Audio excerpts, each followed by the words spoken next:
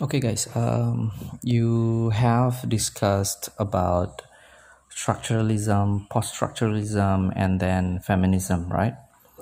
So here I'm going to make a connection between the three of them, but the focus is still in the feminist theory. We call it as post-structuralist feminism, right? So let me let me make a highlight or some kind of summary, right, and conclusion about structuralism, post-structuralism, and feminism. Okay, so for the structuralism, basically, let's focus on the literary work, yeah, for literature. In structuralism, a literary work is considered having a particular kind of structure. The structure is clear there, right? To know the structure, we need to use the language. That's why, according to Ferdinand de Saussure, right? Ferdinand de Saussure, okay? According to him, that the language is created by the society, created by men, right? Created by people. So we name a thing or a concept because we name it, we agree, right? In this case, if we want to understand a particular meaning of something, right, in a literary work, what we need to do is to find the structure, to find the meaning, to find the symbol of something there by referring to one, the story, right, the literary work, and then the author, the life of the author. Or sometimes we just need to ask the author or the writer of the literary work about the meaning of the what we call the meaning of the literary work, or the meaning of the story, right?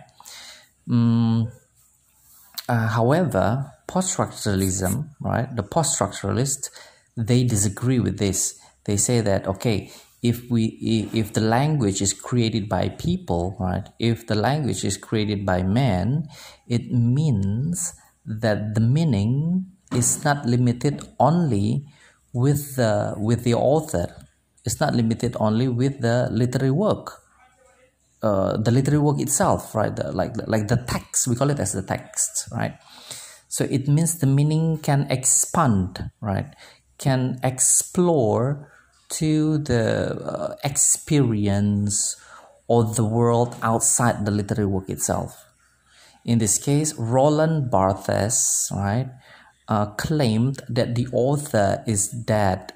According to the structuralism, right, if the author is dead or passed away, we can understand, we can see the meaning of the symbol, the meaning of the words, the meaning of the sentences, the meaning of the story and characterization based on the life or the biography of the author and the background of the author. But according to post-structuralists, no, you don't need to do that. You can create your own meaning. You can interpret by using your own understanding, your own experience, as long as you can manage, right? As long as you can ensure and strengthen your own interpretation. That's according to post-structuralism. That's why in structuralism, if we have the binary opposition, right, to see the structure of a literary work, in post-structuralism, this binary opposition is not accepted, or how do we call it, or changed, right, or reversed, right? Or broken into pieces. So it depends on the interpreter, because the language itself is not under control of the people, right? It's not under control of the people. We create the meaning, so it means because we are part of the people, we can create the meaning itself, the meaning by ourselves, right? That's according to post-structuralism. That's why we have Jacques Derrida, which explains that we can deconstruct the meaning, right? We can deconstruct the structure within a literary work. So if people recognize the meaning, all right, and then the moral value or any other elements in a literary work, right? And then post-structuralists will try to find another meaning, right? Will try to find an alternative, or simply object, right? Simply object the meaning that we have, that the people usually have, right? That the people usually agree with this literary work, right? Or what is the purpose? To expand, right? To open up the world of meaning, because still the language is free, right? The language is free. It's form of communication. So because it is, it needs more interpretation. Because I'll give you an example, right? Maybe in Indonesian, right? Indonesian will have a particular connotation, and then we'll have some limited meanings for the word dog, right? Dog as a bad word, right? As the curse word, and also as the animal. But somehow, dog itself, the word dog itself is not limited only to these meanings, right? We can have plenty of it. We can have more meanings. Depends on how do we interpret it, how do we give the meaning to the word dog. Okay, that's the point of the post-structuralism. And then feminism. Now, feminism simply is to question, right? To struggle, to fight for the women's rights in the society, so that they will achieve the equality, right? Maybe not as simple as that, as we have discussed in last meeting, right? However, feminism itself is an umbrella for different kind of thoughts which refer to the similar concept, which is about women and their rights and their position in the society, and their status and their role, and so on. Okay. However, for the post-structuralist feminism, is basically a theory which is making use of the post-structuralist point of view, right, to what we call it, to strengthen or to discuss or to analyze the position, role, and then the status of women in the society. In this case, let's go to literary work. Okay, so the feminists, okay, the feminists in this post-structuralist feminists, they use the post-structuralism to question, right? To question the structure in the society, in the literary work, which puts women in such position, in such status, in such role, whether biologically, sexually, economically, socially, maybe also in the form of religion point of view, religious points of view. Give you example here. The post-structuralist feminists, they will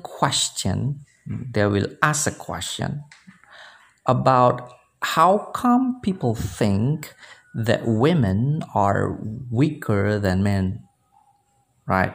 This is the structure according with the symbols, right? The symbols, for example, the symbols are like, if you're a woman, right, you need to be able to cook, and then to nurture, to take care of the house, to take care of the babies, to behave well, and then to how do we call it, to obey, right? To obey your husband. And then maybe you can go to work, but somehow the focus is that your house, and then your family, right? That's a symbol of how women are considered weaker, or at least put in a particular position, right, inferior to men, right? And then different kind of symbols, they use this kind of symbols in literary works, like for example, like one this beautiful girl with long hair, and then the skin as smooth as porcelain, right? And then fair complexion, the skin is as white as snow, that kind of things, all right, are the depiction or the description of the society to show that a woman is beautiful, right? So the post-structuralist feminism will question this. Basically, this is not natural. According to them, the common description, the common structure created by society, whether in the real life or in a literary work, is actually unnatural. It is not natural. It is man-made. It is created by man, including the symbols used in language, the fashion, the culture, the religious, and then the norm, and so on. All of them are fake. All of them are created, right, by men, including, like, for example, like the babies. For example, if the baby is a girl, she must play with dolls. But if the baby is a man, is a boy, the baby is a boy, so he must play with robots, cars, and that kind of thing, right? And then if you're a girl, you must, it's normal for you if you watch a Barbie, if you watch princess movies, that kind of thing. And then the boys, you need to watch action movies, and then like superhero things and that kind of thing. So basically, this is what the post-structuralist feminism is trying to do. So if you want to analyze a literary work using post-structuralist feminism, simple. You use the post-structuralism method, right? Whether it is in the form of deconstruction or in the form of protesting the structure, breaking the structure, right? Or finding another meaning from a literary work, any post-structuralism method, and right, and then but the focus is to find out or to question the position, role, and status of a woman in literary work. Give example. The movie, okay, let's try a movie. Aladdin, for example. Aladdin, we have Jasmine, right? The Princess Jasmine. Princess Jasmine is not allowed to be a sultan because she is a woman, as simple as that. So according to post-structuralist feminism, it is not acceptable. It is unacceptable. Why? Because it is not natural, it's not biologically accepted. It is just because according to the culture, according to the habit of the kingdom, there has been no one to be a sultan as a woman, right? So basically, the kingdom and the culture of the kingdom, right, the habit, they create this habit, right? So it is not natural, it is unacceptable. Okay, so they try to analyze that it's a big possibility that Princess Jasmine can be a sultan, not because she is weak, not because she is woman, but just she's able. I mean, she can, right? Because it is her rights.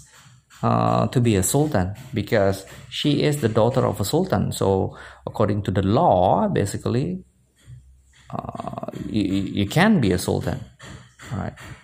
Something like that. That's what we call as post-structuralist feminism. Okay, I think enough for now. If you have any question, feel free to ask me. All right, so we will discuss it further in Google Classroom. Okay, have a nice day, guys. See you later. Yeah.